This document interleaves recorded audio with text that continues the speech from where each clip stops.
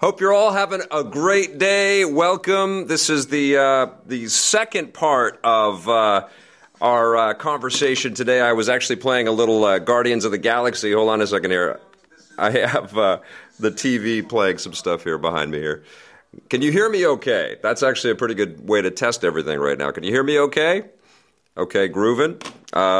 I'm a one-man operation here running some stuff right now. But welcome. I thought it would be a good time for us to get caught up on stuff because I've been traveling like crazy. I went to Star Wars Celebration, and then I got to spend some time with my family at Disney World and Universal theme parks and had a blast. While I was at Universal theme park, the Fast and the Furious franchise was very, very hyped up, and obviously Fate of the Furious, I think that's the name of it. The 8th Fast and the Furious movie came out, and I didn't get a chance to see the critic screening, but I have gone back, and I when I got back to Vancouver, I made it a point to get out there to go and see it, and I called my buddy Johnny Millennium from Happy Console Gamer, and he came out with me, and my plan was, and I went to see it I think last Thursday, my plan was to get back and stream it live, but when I got back, there was some technology was not playing nice with me, and I just couldn't do it, and I couldn't figure it all out in time to do it, and then it was already too late in the day. So I've been sitting on my thoughts and my opinions on the Fast and the Furious thing. But the first thing that we're going to do, I'm going to talk about that. We also saw T2, Trainspotting. I saw that with my wife. We had a great, a nice date movie, a nice date night, and we went out and saw that movie together, which was great. And Johnny actually saw that with his wife as well. And so we've been chatting a little bit back and forth. And I'm kind of sad that he's not here because those two movies we could have a nice dialogue about right now.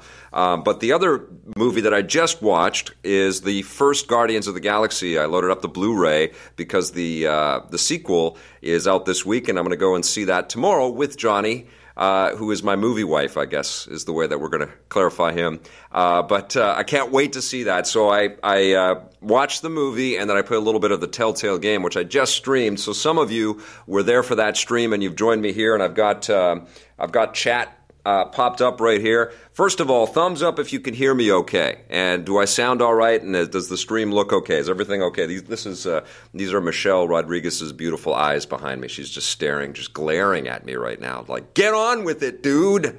Say something. Okay. Okay, so Patrick Furtado, Luis Diaz, Fred Wicks, Majestic Bones, Burton Pierre, Nate Slayer 22, Fail Cube, I saw you there. We did see that's my friend from. Tell me your real name, Fail Cube. My memory is failing because I can't remember what your screen name. It's Rob. Sorry, Rob Keys from Screen Rant was there. That's right. I'm trying to connect all these dots. I know people through screen names and real names and other journalists and stuff like that. But that's cool that you're here, Rob. That's awesome. Taz, Sibieski, Stephanie R. I sound great. Thank you so much, Stephanie. That's awesome. I'm still coming over my cold a little bit. I'm still getting over it. So I have the vestiges of stuff in my head that I don't want in my head, if you know what I'm talking about. I don't want to use the word snot. Snot. I said it's snot. Snot. Now I can't stop saying it's snot. Snot. Okay. I got a lot of that.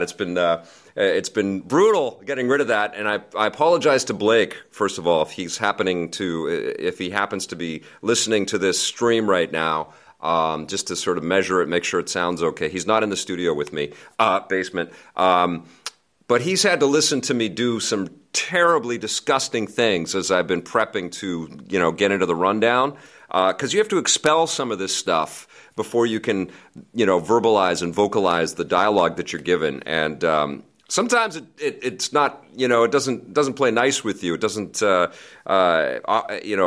cooperate with you at all. And anyways, without getting too gnarly, Blake's had to hear some terrible things, and I apologize to you, Blake. This episode of Vic's Basement dedicated to you, buddy. Audio is all good. Hi there. It's not confusing. Reeve Thompson, oh my God. I don't have a take on Guardians 2. This is the precursor to that. We will have a Guardians 2 conversation. We will actually have a full review on the run on Thursday. because we are seeing it tomorrow. And so Johnny Millennium and myself will be going off to go and see that, and I cannot wait. I'm super excited. It is fantastic to have you all here with us, and if you are watching this later, thank you so much. If you are listening to this later, thank you so much. And that's a little cheeky hint about what is about to happen, and it's too soon for me to, maybe not. Maybe not. Maybe I will reveal. You know what?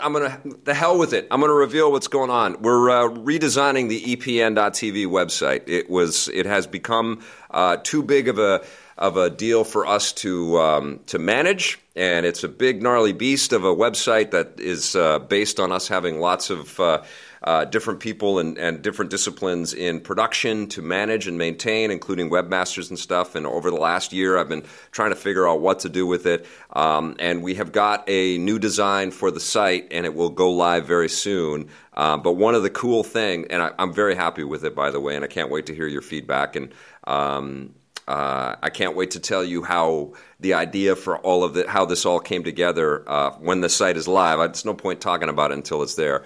And of course, I want your honest feedback when it's there. And if there are things to improve, we will improve them. But the main thing is that it will be simpler for us to deal with. But we are also going to deliver the podcast, including this episode, in audio form again, because I get that comment a lot. They want to be able to stream it off of iTunes or Google Play or various other podcast sources out there. And very soon, all of that stuff will be there, including every episode of Vic's Basement going back to the very first one. It will all be available for you. And there is a lot of great stuff in there. We've done a lot of really cool things with Vic's Basement. It hasn't just been me ranting and raving and talking about movies or crying about Mass Effect.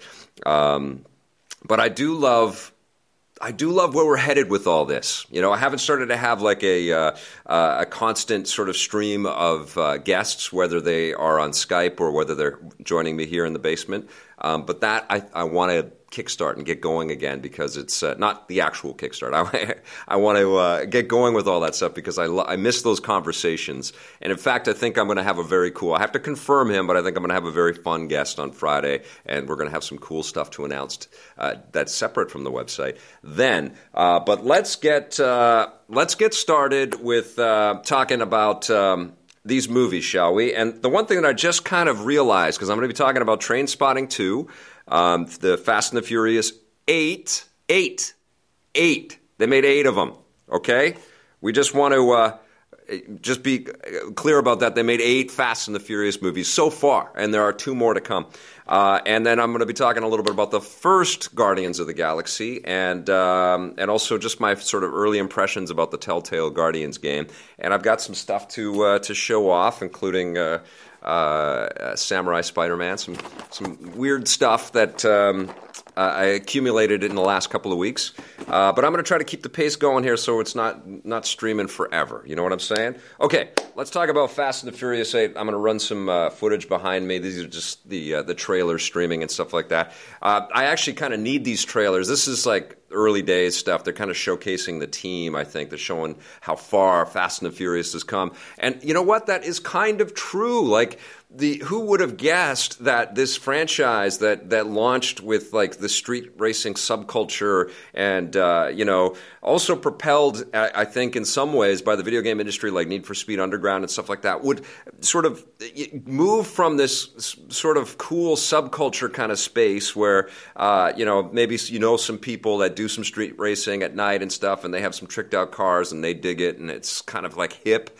And to the point where in Fast 8, these are like the baddest. They're superheroes. They're like a super team, like they're Avengers, and their powers are their vehicles and what they can do with all of these things. And of course, in this movie, obviously we heard a lot about the friction between The Rock and Vin Diesel, offset. The Rock's famous Instagram outing of some of the sort of set etiquette that was going on. I think that was maybe manufactured. I think to create this, this aura of mystique and drama that was going to draw people to this movie a little bit more. I think it was kind of marketing, and certainly I wouldn't put it past Vin Diesel or The Rock to be. They're pretty smart dudes. moves. They know exactly how to play the media and how to play this game very well so that all the eyes and attention are on them.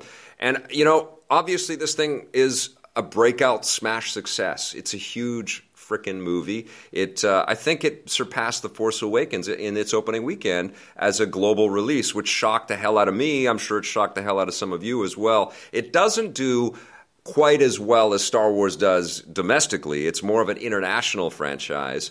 And, I kind of have to respect the bombacity of this thing, the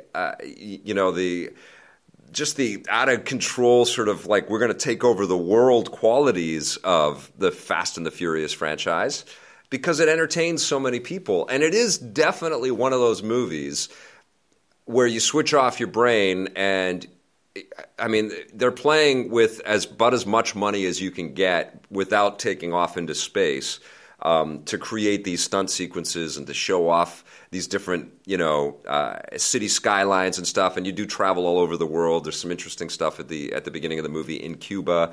They've got amazing actors like Charlize Theron in this thing. It's kind of like a who's who of future actors that will eventually become Expendables. It's kind of like pre-Expendables, a lot of this stuff. But I didn't hate this movie. You just can't think. It's one of these flicks where it's like, okay, these guys are badass drivers, but how are they going to stop these nukes from going off? Okay, let's go with it. The big deal with Kurt Russell's in this thing. The big deal, of course, is that Vin Diesel's character.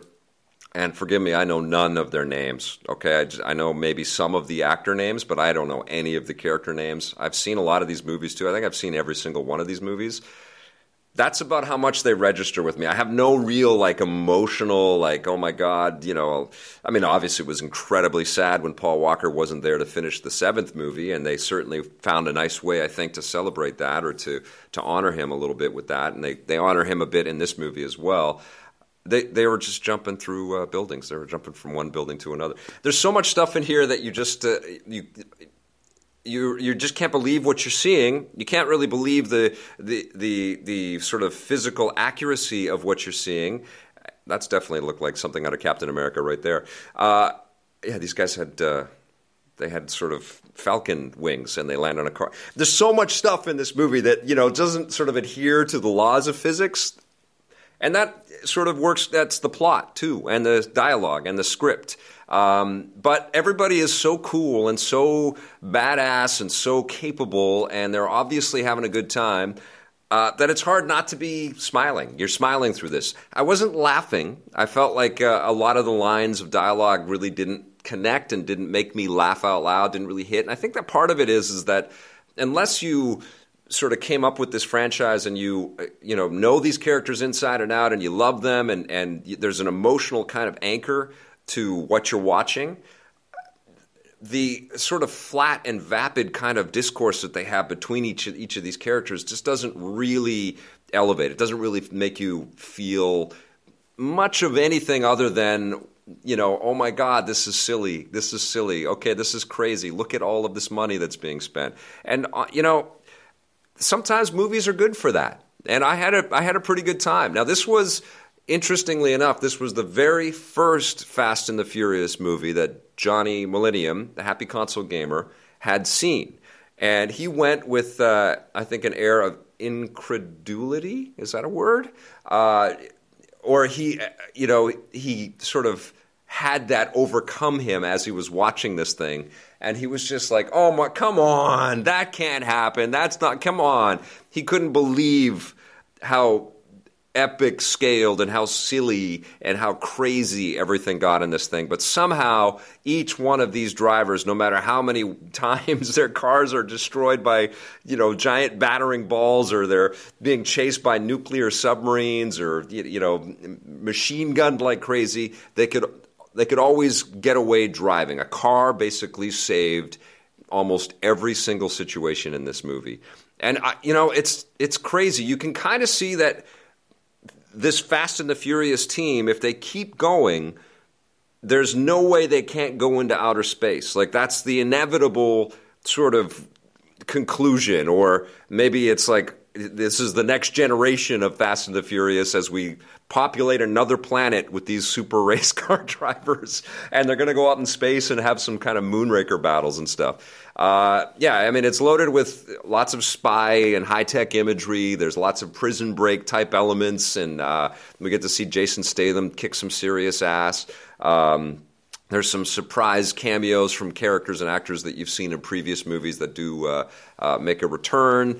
I am a huge fan, I have to admit, of Michelle Rodriguez. I think she's a fantastic performer. I think she does play a lot of that same sort of tough girl role in everything that she's in, but I think she's a magnetic, charismatic person on screen, so I always like seeing her.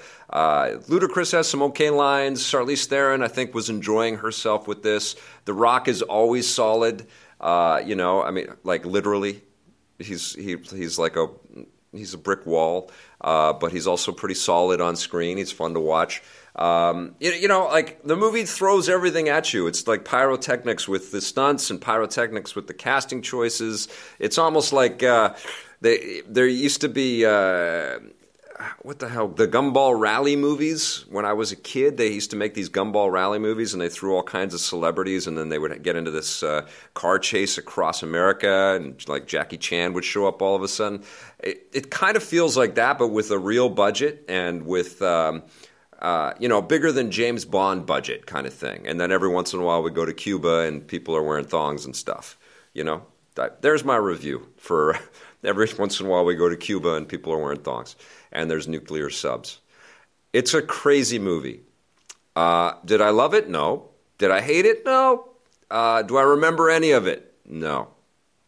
No, I mean, even like I'm watching the trailer, I'm forgetting the trailer as I'm watching the trailer. It's all just, it's like a pastiche of different scenes from different action movies and different genres.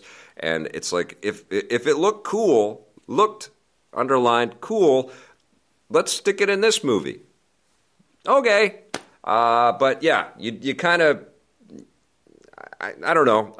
I would love to hear. Actually, I'm going to pause this footage right now, and I'd love to hear from viewers that check this out and what they thought of Fast 8. Fred Wicks says, "Turn brain off, suspend all beliefs, forget all laws of physics and gravity." Yep. I think he's right there with me. Outer space. Hey Jordan, how you doing? Good to see you. Fast and Furious meets Call of Duty. Yeah, that's kind of it. You can kind of see that they could mix up these hyper worlds, right? Like it feels that's a terrible image to end on. Let's see if I can get Michelle Rodriguez's eyes again. There we go. Okay, let's stop on that. Crazy Winter Soldier type vibe out of that. You could kind of see like. They're so crazy and silly that you could kind of mix G.I. Joe, Transformers, and Fast and the Furious. And I don't, is it the same studio that has all those? No, I think Paramount has Transformers and G.I. Joe. But literally, it's like one of those puzzles where you can just, the image doesn't really kind of make sense, but you slide the pieces in and then it all sort of clicks in together. Each one of those things is like, each one of these franchises is like one of those puzzles which kind of works as its own almost makes sense image, and then if you slap it all together, it would make this meta thing that would kind of work.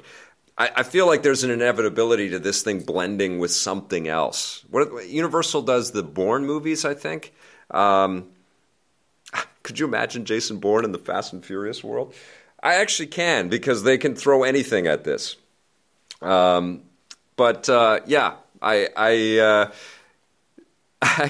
I honestly can't believe we're at Fast and the Furious 8. I can't believe it. I can't believe I went and saw that movie, and more are coming. Like we're on the back end of the final trilogy or something like that. It is always a wait for video thing for me. That's Fred again. Leighton JT said, "I had the choice of The Circle or this. I chose The Circle. I apologize, or I feel bad for you, Leighton. I heard The Circle was awful." How was The Circle? I was supposed to go to I couldn't get to that critic screening, but I heard it was terrible. Fast has always been brains off. That's what Tech Therapist has said. Fast has always been brains off. Just roll with it. Over the top popcorn time. And you're right, Tech Therapist. But I can't recall the plot of any one of the movies. I can recall some stunts that are kind of cool. but I don't know what the hell happens in any of them. I mean, I think in the first couple they were racing, and recently they've been stopping wars and like stopping nuclear weapons from going off. How did that happen? It's insane. Okay. Hey there, brother. Nocturnal Toothbrush. I don't know if I've ever seen Nocturnal Toothbrush in here before. How you doing? We've just been talking about Fast 8, so if you've seen the movie, you know what it's all about. It's kind of crazy. There's a plot, question mark, from Taz. The evolution of craziness and disbelief from movie to movie reminds me of the Saints Row franchise. Bingo! That's absolutely a perfect connection. That's an amazing concept. And, quite frankly, it's like, we've seen some Fast and Furious kind of car packs and things like that, and maybe some cheeseball mini games or mobile games. But yeah, these characters are what you really care about, right? Like they kind of roll in some new sweet supercars and muscle cars in every movie, but that scene of their eyes going, whoa, look at these cars. You could just replace each one of those from any movie. I mean, the cars are beautiful, don't get me wrong, but it's the people that I think, and mostly it's the actors that we kind of really care about. So why haven't they really been used, especially if they're jumping up on cars like the Winter Soldier and flying like the Falcon into the backs of planes and stuff right now? Why haven't we used those characters in some better types of games? Like, why not have those characters in a Saints Row type of experience? That would be perfect. There's a plot. Yeah, the treatment of them as military unit is just really bizarre, Mr. Brockarock. Yeah, it's a bizarre franchise. It will never go away. I'm very curious how these actors are recast and, what the next generation of Fast and Furious people will look like. But yeah, they're basically a super team, dysfunctional, but highly elite drivers, and now super spy / shadow warrior type people. It's crazy. Okay, let's talk about a totally different type of dysfunctional and elite team. Let's talk about Trainspotting 2. All right, we're going to roll on this footage for a little while. This is a crazy sequel, because who would have thought that this would ever get made? I mean, first of all, they're all heroin addicts in the first movie, spoiler alert, and you feel like, Ewan McGregor's character, Danny, I think his name is, got away and got out of that world and escaped basically by ripping off his buddies, and you feel like at the end of that first film is like maybe he's going to live, but everybody else is not going to do so well, And so we have Sick Boy there, who's Sherlock on the other Sherlock show. Oh man, I'm forgetting this guy's name. Bigby, who is the psychotic who went to prison, and then we have Spud, who is just this hapless, heart of gold addict that got kind of sort of brought through the ringer with these guys, and has some really, really dark thoughts. And so what's happened here is 20 years have passed. Oh, there might be some boobies in the background. Apologies if anybody's offended by that. The movie is very mature, and it deals with some heavy, mature types of themes, because this is,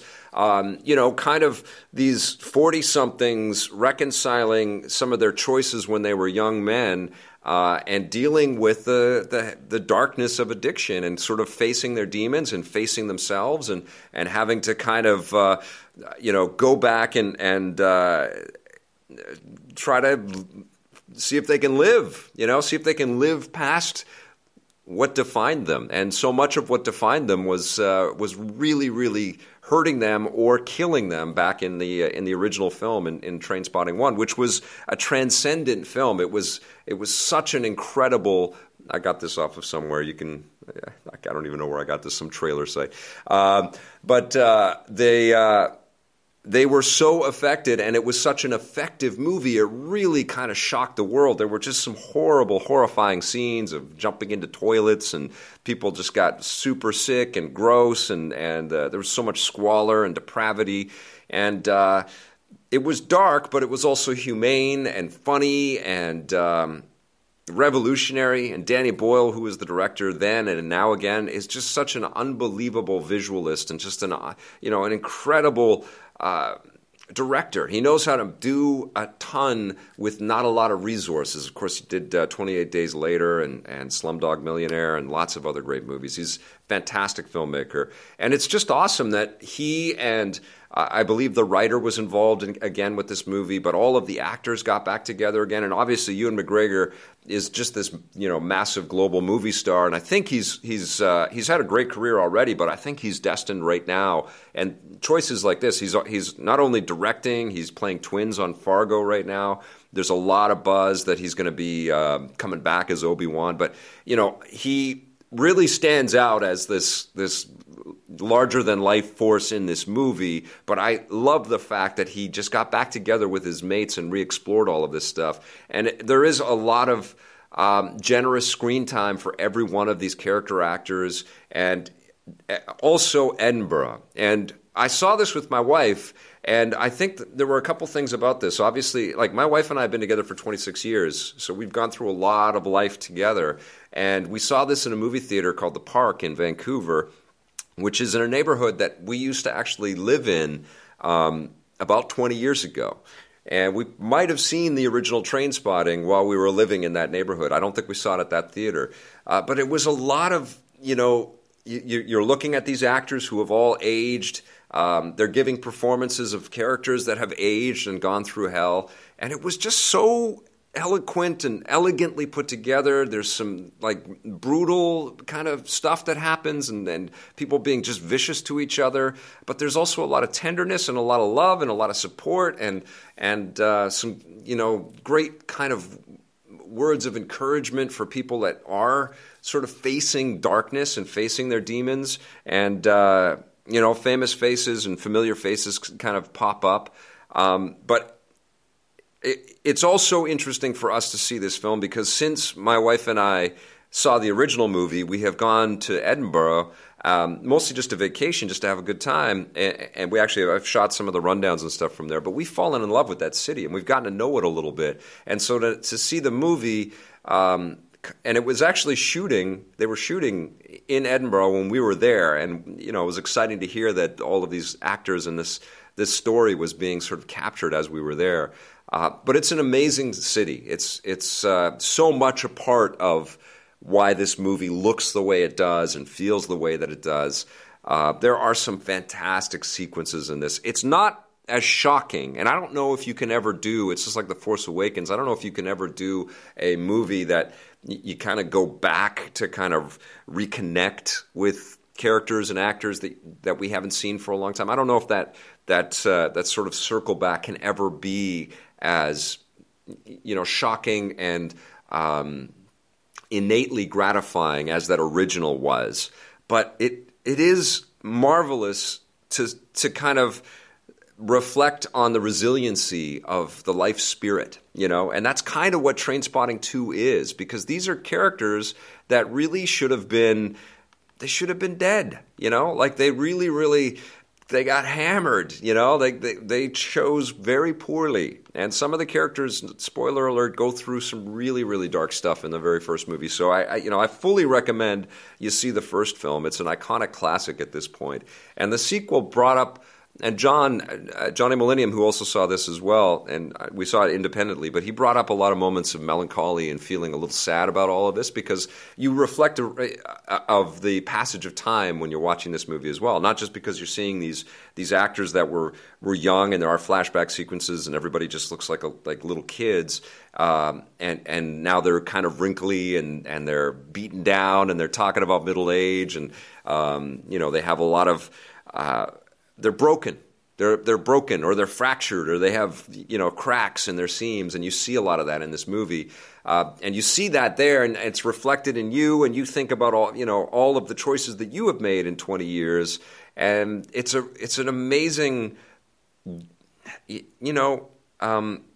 gift, but it's kind of a painful gift to kind of think about how 20 years just goes by like that. And all of the stuff that does occur in that time, but it's we rarely get to see the same actors reconvene after that length of time. You know, it's a very special thing. Sorry, I'm going to take a swig of this. But as a standalone experience, I feel like you'd be doing yourself an immense disservice if you ever did see this movie without at least seeing the first movie. And I think you benefit so much, and we didn't do this, and I regret it. You would benefit so much seeing T2 or Trainspotting 2 immediately after you watch the very first one. You know, I guess the other movies that this kind of reminds me of are those before movies that Richard Linklater does with Ethan Hawke, where the couple that go around Europe and have these long discussions, and they sort of check in at various points in their life. It's very fascinating, you know. Like time is such a tricky thing to play with. Or hell, man, I mean, even the Fast and Furious movies, those guys have been making those movies now for 10 years or more already. But it's a tricky thing to talk about the malleability and the way that time stretches out in life in the confines of a 2-hour film. So it's remarkable. You know, there's you know, almost a documentary kind of vibe to the ability to go back into these characters' lives like this. But I can tell you, like, you know, Danny Boyle hasn't lost his edge or his touch. There's some absolutely stunning moments. The city of Edinburgh, there's a lot of squalor. There's a lot of really terrible areas that are showcased in this film. But there are also some beautiful scenic shots where we're running through the Royal Mile and we're up on the mountains looking out across the city. And Edinburgh, if you never have been there, it's such an amazing town. It's, you know, you've got these medieval alleys and these long stretches of you know, Gothic streets that lead up to a castle, which is right up on a hill in the middle of the city center. You've got these you know, brand new you know, sleek looking stylish modern buildings, and then you've got these super old classic ones. There's lots of Victorian homes. There's like row homes that were kind of the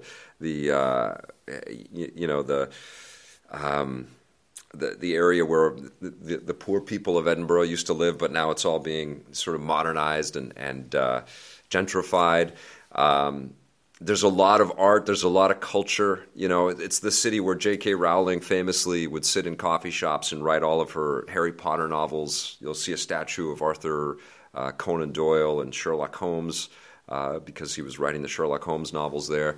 Yeah, it's an amazing city, and I was very, very happy to revisit it and also revisit these characters. And I don't know, I can't recommend T2 enough. If I'm going to give it a score, I'm going to give it a 9 out of 10, but that comes with a qualifier. You have to see the original Trainspotting before you go and see T2. Okay, what do I think of Legend of Zelda Breath of the Wild on Wii U? You sound like me, Jordan. You can't stop thinking about Zelda. The dead baby. Oy, oy, oy. Fred, you're spoiling stuff in the chat. Toilet scene. Leighton JT. Yes, some really, really dark stuff. Arturo Sagastume. How do you say that? Sagastume? Arturo Sagastume, I'm going to say. Hey, guys, I just wanted to let you know that I am live streaming GTA 5. Oh, this guy's spamming. Brutal. Okay. I don't have any moderators in here, but I'm getting rid of this guy. Can I get rid of him? Block. Boom. Fred, I'm going to make you a moderator. Anybody spams, they got to go, right? Okay, cool. You can moderate right now. Open the toy. Yes, I do have toys. Oh, you can see some toys. Okay, all right, okay. Should I open the toy now and then talk about Guardians of the Galaxy? Sure, let's do it. All right, cool. First time I've ever live blocked anybody. That was kind of gratifying. Okay, let's do a quick little live toy break. I got 3 of them. I'm crazy, I know. And these things were not cheap, but they're hard to find, and they cost more at Comic-Con. And so what happened here is, you guys know I have the Samurai. I think you can see I have the Samurai, Boba Fett, and Stormtrooper, and Darth Vader. Those are some of my favorite toys from Comic-Con a little bit before, or a few years ago. And a couple streams ago, I don't know if you can see them, I got the Flash and Daredevil. I got the Mezco 112 and the Batman versus Superman Batman. Amazing. these have been some of my favorite toys that I've seen at Comic-Con over the last few years. Now, I got the Samurai Star Wars characters, and I love them. And I saw at one of the booths, there were lots and lots of booths of really cool toys, including new versions of the old classic Kenner line that I used to love back then. Blade Blur, you're the best. Thank you so much. Very busy with life. I hope you are well, and thanks for everything you do for me and Mother. Thank you. Much love right back to you, Blade Blur. Anyways, at Star Wars Celebration, and it really truly was a celebration, I saw these sleek figures. Now, these are from, what's the name of the company again? It's, I forget, and it's all in Japanese. Oh, I forget. Well, they're Manga Realizations. Well, they're Bandai. Oh, Tamashii Nations. I think you can see that right there. So, what I didn't do is I didn't cut the tape. I don't want to wreck the boxes, guys. Oh, I should have cut the tape. I should have cut the tape before I did this. Let's see, maybe I can use this. I have a Destiny 2 pin. That's one of the other cool things that has come in recently. I got a Cade figure, which is pretty rad right there.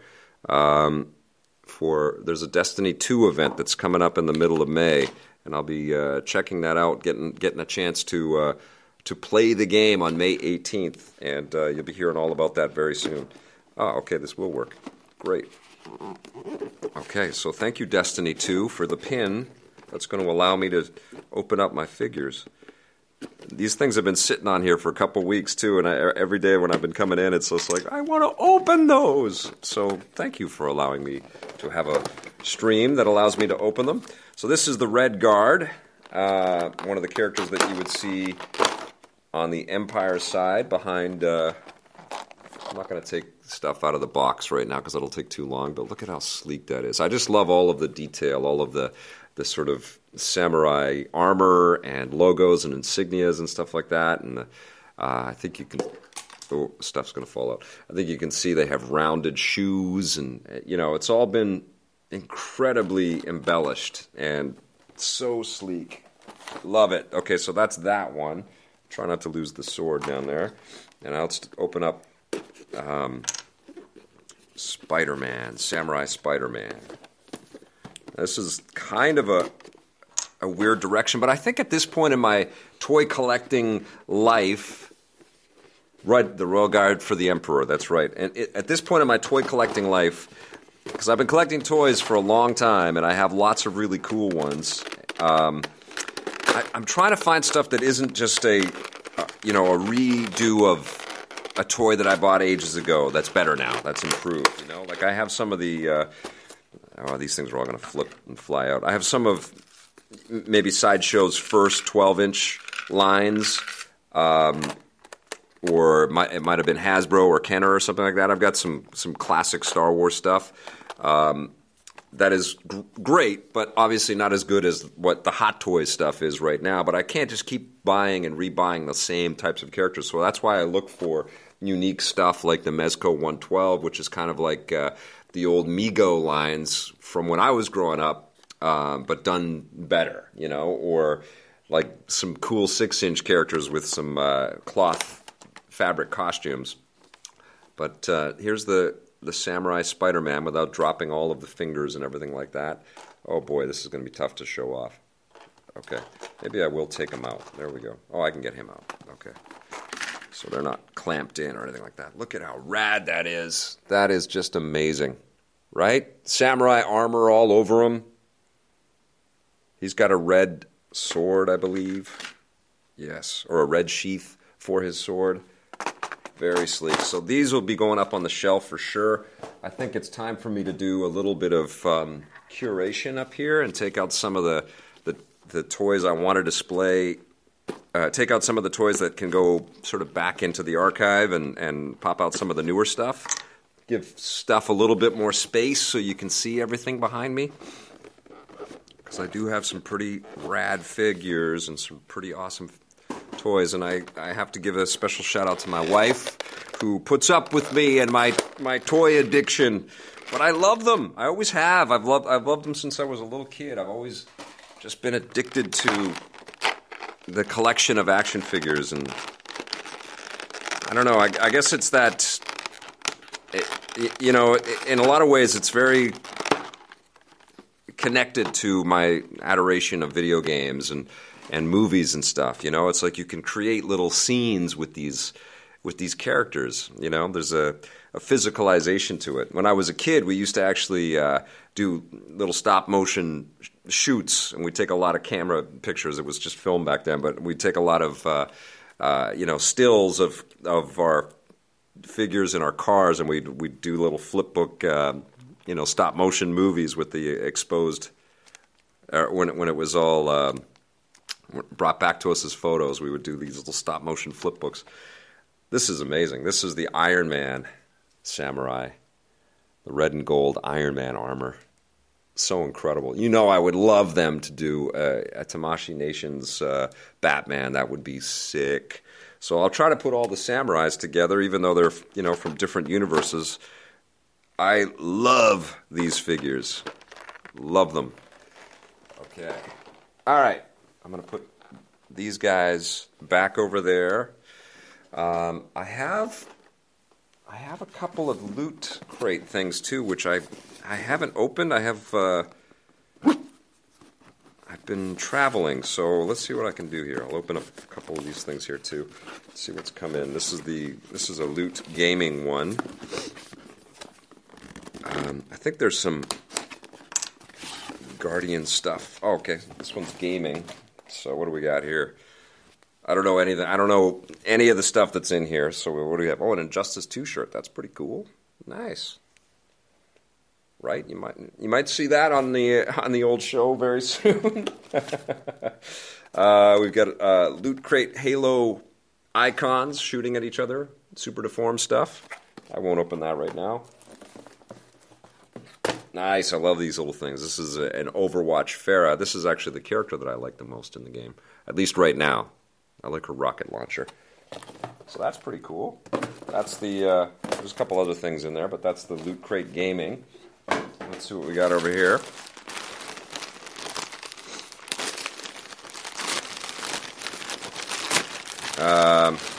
This is clothing, and I gotta tell you something. Thank you, Loot Crate. By the way, it's amazing to receive all of this stuff. But I actually had to take over another shelf in our cupboard, in our closet, because I was getting so many socks from Loot Crate, and the socks are what I've been digging the most, because it's tough to get excited about buying socks, but receiving socks that have Wolverine on them, it's pretty darn cool. And so now I've got a crazy collection. These have Godzilla on them. Now I've got a crazy collection of socks. So I actually needed to basically commandeer another drawer so I could put all of that stuff in. Let's see. Ooh, a Legend of Zelda shirt. Nice. Look at that. Breath of the Wild baseball shirt. Love it. Loot Crate's been getting better and better, man. Like, when they first started sending these things, especially the clothing, I wasn't that crazy about, but recently they've been sending some really cool shirts. Here's a Predator. Oh, that's pretty rad. Here's a Predator shirt. That looks dope. I dig it. Okay. And what's this? A 3-in-1 scarf. Oh, it's got Belle Disney stuff. Okay. And some underwear. I haven't gotten into these crazy like the underwear. This one's Ren and Stimpy underwear.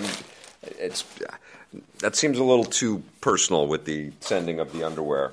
I appreciate that they're here. That's cool, but I haven't yet worn any Loot Crate underwear. Oh my God. I didn't know we got this. This is amazing. This is classic Tron on a t-shirt. That is dope.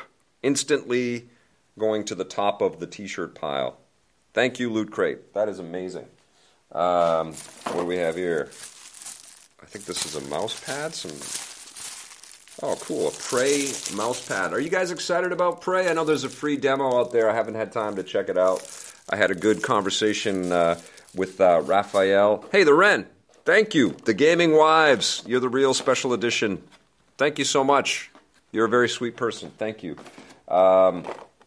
And then I have another one of these little minifigs. This is the Electric Purple Tracer. Very cool. Okay. And what is this? A Mass Effect Andromeda LED lamp. I haven't gone back to Mass Effect Andromeda since I streamed it and talked about it. What does this thing look like? But it was, I clicked on it. I have Persona. Persona 5 is my next thing. Oh, that's pretty cool. It's like a little Pathfinder. I don't think you can read that. Pathfinder. So that'll glow when I plug that in. Okay. Wow. Okay. So I think that's the loot. That the sort of current state of the loot that I've received over the last month or so from travels and also from our friends at Loot Crate. Thank you so much for all of that stuff. But let's get back to talking about Guardians of the Galaxy. I just watched the first film today again, and I don't think I've watched it since the Blu-ray came out, and I think last year it came out. And I have a much better television. I've talked a little bit about it. I should do a Vic's basement on the setup that I have now, because it's amazing for watching movies on. I've just been blown away. It's an LG E6. It's 55-inch. It's an OLED 4K thing, and I've said this before, but I got into the 4Ks because of the Xbox One S and the PlayStation 4 Pro. The day the Pro came out and I hooked it up to my 1080p TV, it was like, okay, this is cool. I can't tell the difference at all. I don't know why this is. I had to go out and get a 4K to see what the hell the story was. Eventually, I bought one and returned it, but eventually I got this LG OLED. And one of the cool things that it does, I think I've talked about this a little bit, is that it has it's super low pixel density or super high pixel density. So, obviously it can display 4K imagery. The blacks are beautiful on it. And I've got a couple of 4K Blu-rays, and I played a lot of 4K games, and it's great. But the other great thing that it does, it's got 3D built in, and I've never cared about 3D. I've railed against it in almost every form. But 3D on this television is really freaking good. I watched Doctor Strange in 3D the other day on it. Now, I'm saying all that, but that's more about the setup that I have. I've got a great Denon receiver, which is all about making it simple to go to 4K imagery and to have HDR on every single HDMI input and everything. Very happy with my setup. I've had lots of great audio-visual tech to play games on and watch movies on, but nothing as good as what I've got currently. And to watch this movie on that setup, even though I just watched a straight 2D Blu-ray, because Disney hasn't got into 4K Blu-rays yet with their movies, I was blown away by the visuals of this movie. It was great, and it's a couple of years old, and the technology increases so quickly. But the space scenes are so beautiful, so filled with color. They're so kinetic.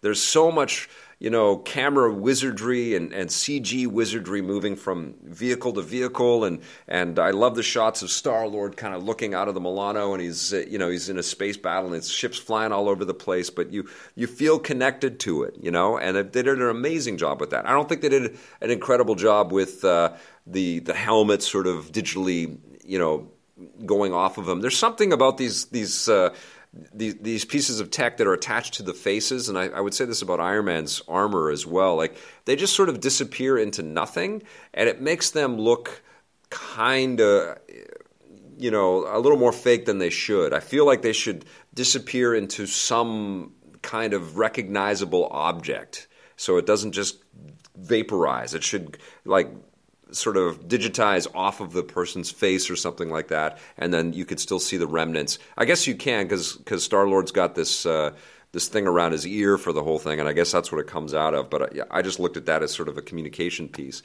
But anyways, the movie itself, and it's really just the introduction of these characters, is very funny and very refreshing and fun as hell, and filled with a sense of sass and a sense of fun about itself and poking fun at itself, and just really smart and self-aware, and I was really, really entertained. I wasn't picking it apart. I find myself when I go to, and I felt this way about Ant-Man, I felt this way, I think, about Doctor Strange, although less so because that was just one visual stimulant to another.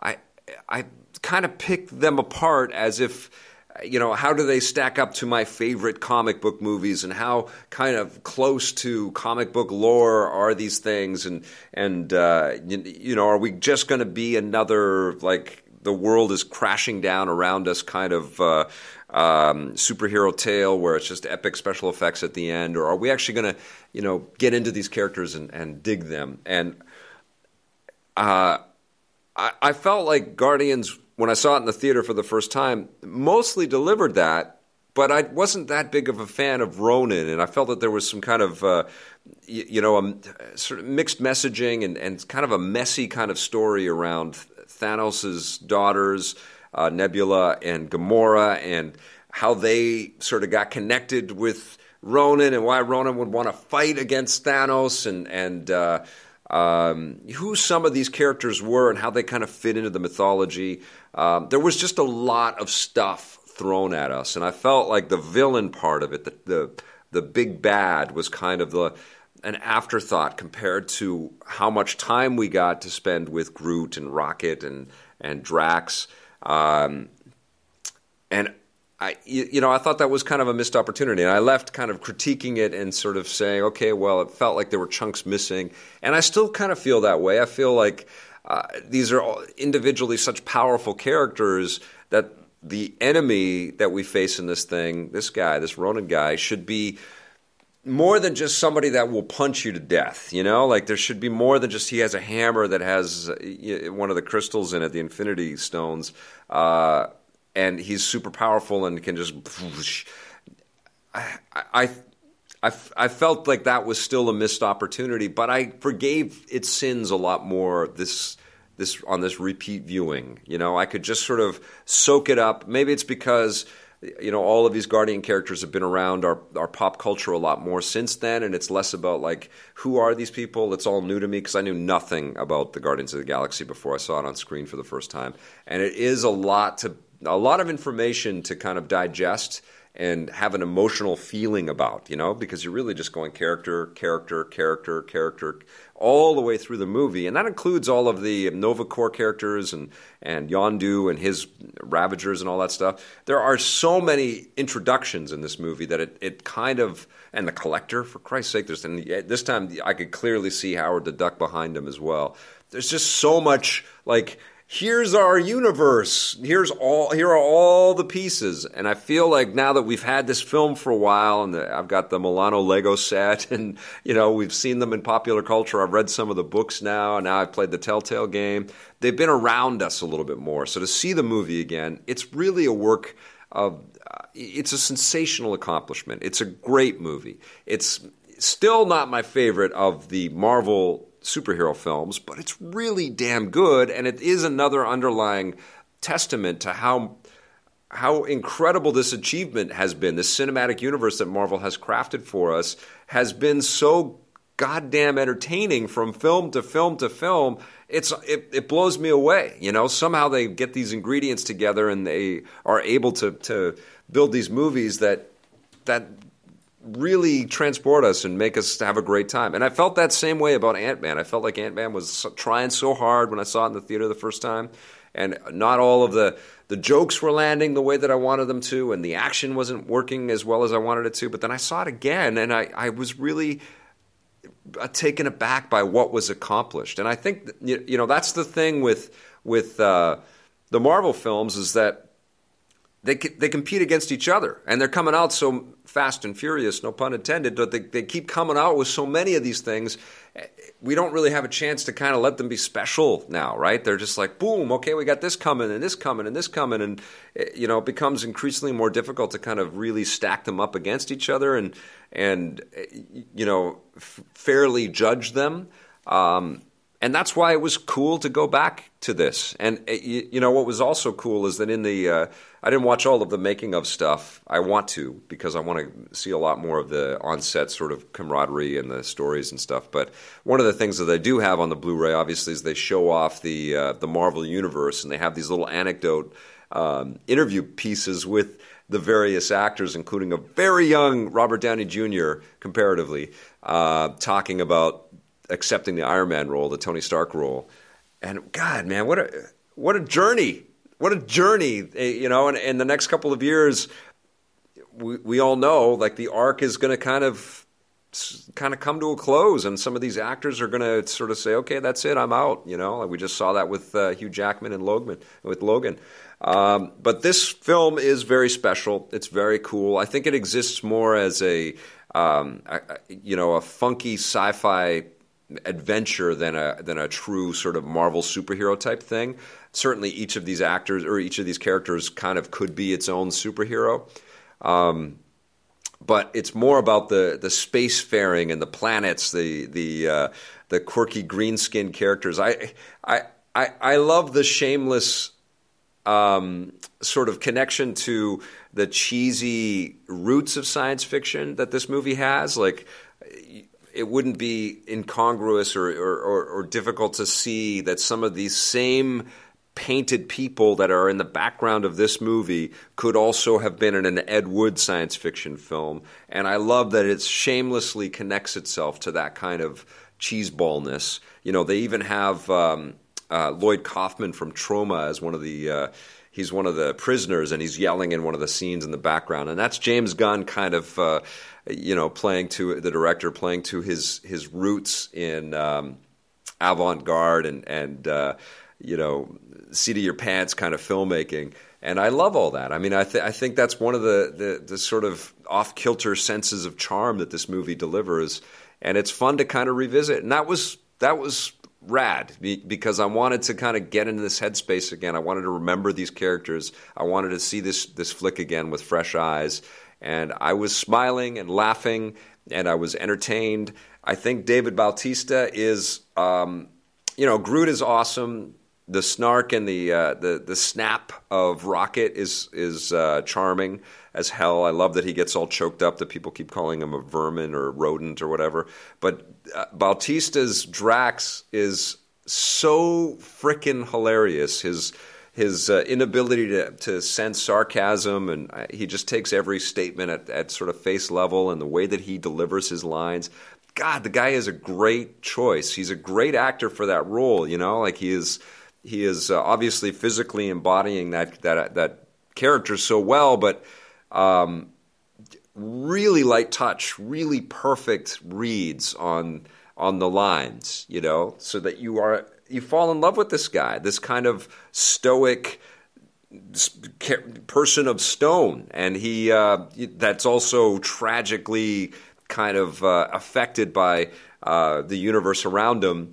And you kind of care about him, even though he would seem to be just the most straightforward, straight-ahead kind of big monster guy with blades kind of guy that you would add. But Bautista lifts this to another level. Just fantastic. Really, really, really love that character.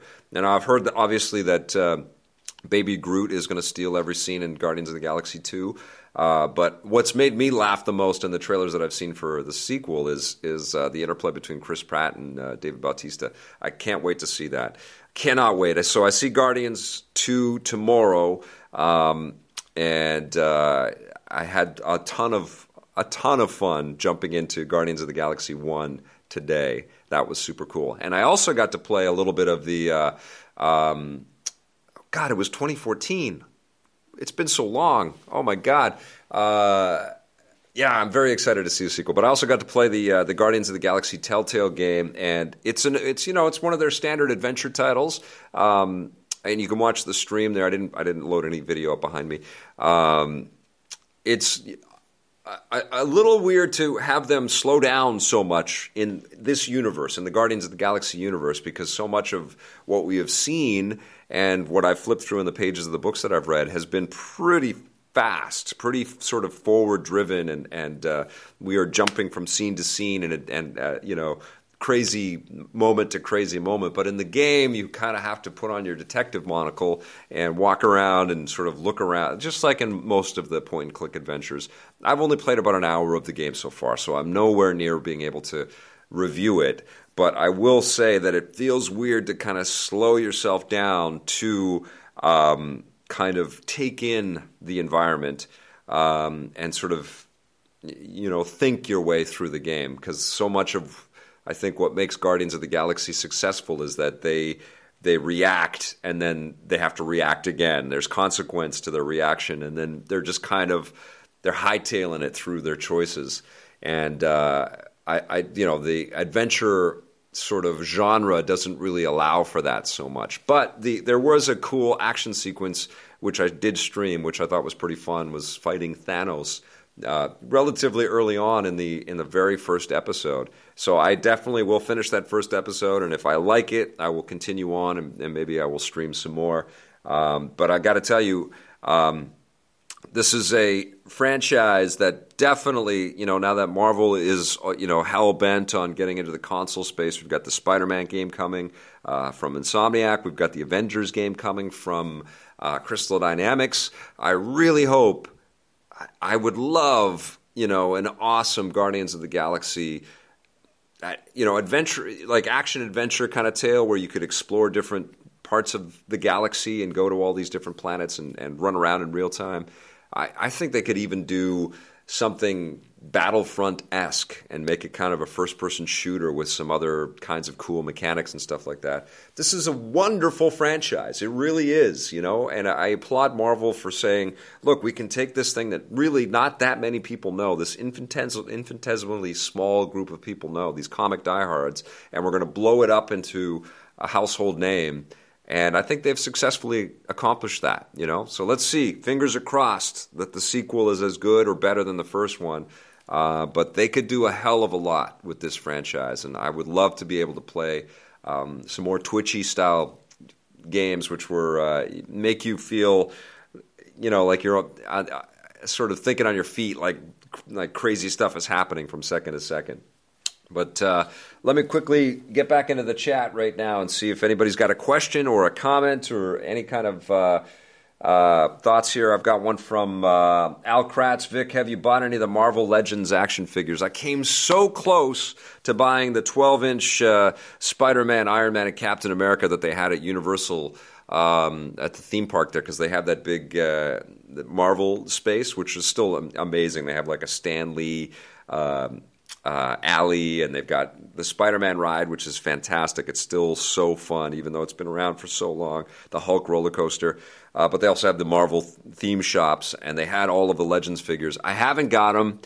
They're in my my Amazon cart, but I have 12-inch figures of a lot of those characters, so I feel like my shelf space is full, and I'm starting to feel a little silly rebuying characters or figures of things that I like. But I'm very impressed with the larger scale Marvel Legends figures. They're fantastic. Especially love the awesome Spider-Man one. A space bounty hunter type of game would be awesome from Sylvian Bisson. I totally agree. Does Lego Dimensions have Guardians of the Galaxy and Sheep We Trust? No, they haven't gotten into the Marvel space because, TT's owned by WB, and they also own DC Comics, so they've been more focused on Lego Batman and the DC universe. They haven't gotten into Marvel.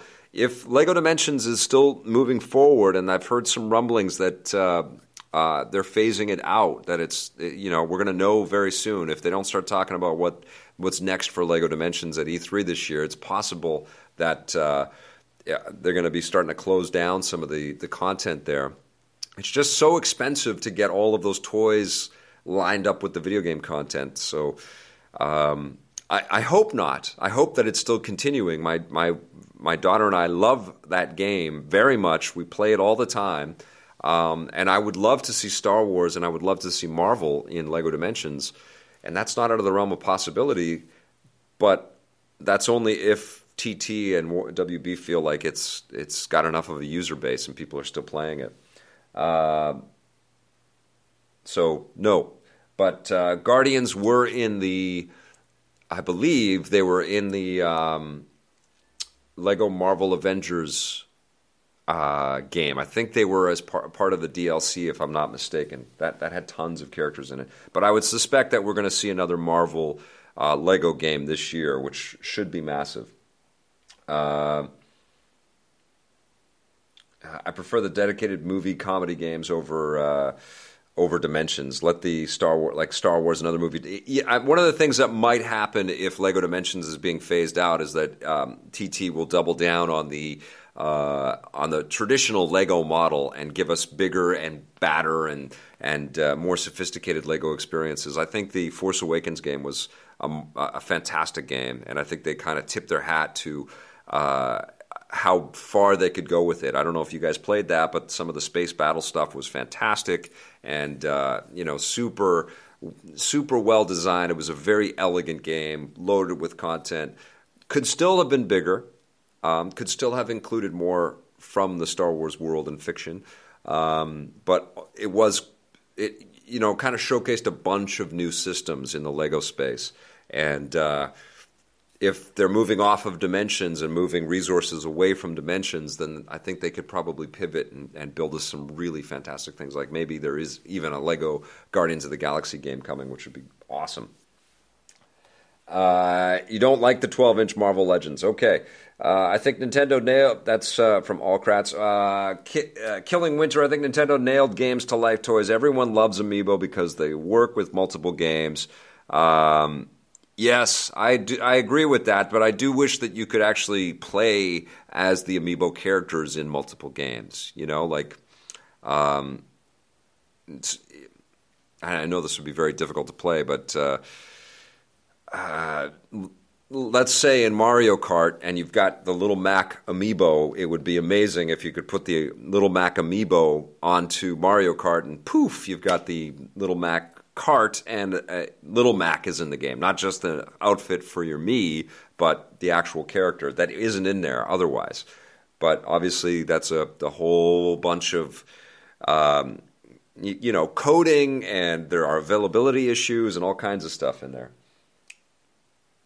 Cut the action figure in half so it's just 6-inch. In Sheep We Trust. Spider-Man's here, everybody. Woo! I love the Fate of the Furious, but it wasn't better than Furious 7. I don't know. Honestly, I couldn't really tell the two movies apart. I think if you cornered me and asked me to explain the plot or what was better or worse about each of those, I'd be very hard-pressed. But I would say equally entertaining, and I can absolutely understand why they're so fun and popular for so many people. Fred Wicks, not only are you the moderator, but you're also an incredibly generous soul. Thank you. You're very nice. Let's see what we got here. Guardians rule. Batman was in Captain America Civil War, but they called him Bat Panther. That's in Sheep We Trust. Mixing universes in Sheep We Trust. Drax is amazing. Yes. Imagine Rocket and Iron Man together the first time. What does Robert Downey Jr. say? Killing Winter Games posing a very good question. Rocket and Iron Man together, what does Robert Downey Jr. say? Can I have one, I think. The same thing that he said when he saw Black Widow, at least in the trailer. I think he would be enamored with Rocket and certainly want some of his weaponry. Mr. Brock, picking up on my cues around Ant-Man, I feel he was more of an interesting hero and story. He liked Ant-Man. I really liked Ant-Man. One of the things, I didn't say that in my little story there, was that I watched the movie on a plane, I think the second or third time, and it was funny that transposing this movie about a miniature superhero to a miniature screen made it just elevated my estimation. I just really, really appreciated it, the sort of entertainment value of Ant-Man. And I'm super psyched that they're making a sequel now with the Wasp, with Evangeline Lilly in there. And I can't believe how I'm just so proud of her. I can't believe she's a superhero now. It's so freaking cool. So I can't wait to see that movie. And of course, I'm a huge Paul Rudd fan. I love seeing Marissa make Paul Rudd blush when we were interviewing all the actors on the Avengers line a couple of years ago. That was super fun. Howard the Duck. I just can't wait for the sequel. And Sheep We Trust is just bringing up all kinds of weird and esoteric Marvel superheroes here. Assassin's Creed was a terrible video game movie. Spider-Man, right on the money with that. Living in the UK, talking. Oh, Taz and Tech Therapist are talking to each other. We got some stuff about 3D. And guys are talking about your home video setups and stuff like that. Yeah, geez, we've gone over a lot of stuff in here. From Lost to Marvel, it's pretty awesome. And people are talking about Smash Brothers. The chat always devolves into people talking about Smash Brothers. Isn't that the way?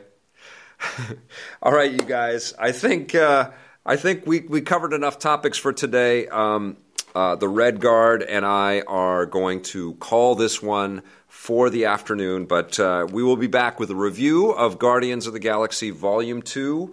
And also, yes, we did hear about the announcement of the next Darksiders game. It's in our rundown today, Mr. Brock Rock, so make sure you watch that. But we'll be back with the review of Guardians of the Galaxy 2. I'll probably be streaming a little bit more of the game. I've got some other game reviews that I'm percolating on and some more cool announcements, so stay tuned for all of that. And Spencer, holy crap, thank you so much. That's amazing. Thank you, Spencer O. That's very, very generous. I appreciate all of you guys. Thank you. I would like to be streaming live like this a lot more often. It is just a question of trying to get as many of these little pieces done as we possibly can. But we are working hard. We're building lots of cool stuff. And stay tuned. A lot more to come. Thanks for watching, everybody. Thanks for coming to our basement. And I'm going to start saying Stitcher at the end again, and you'll know why very soon.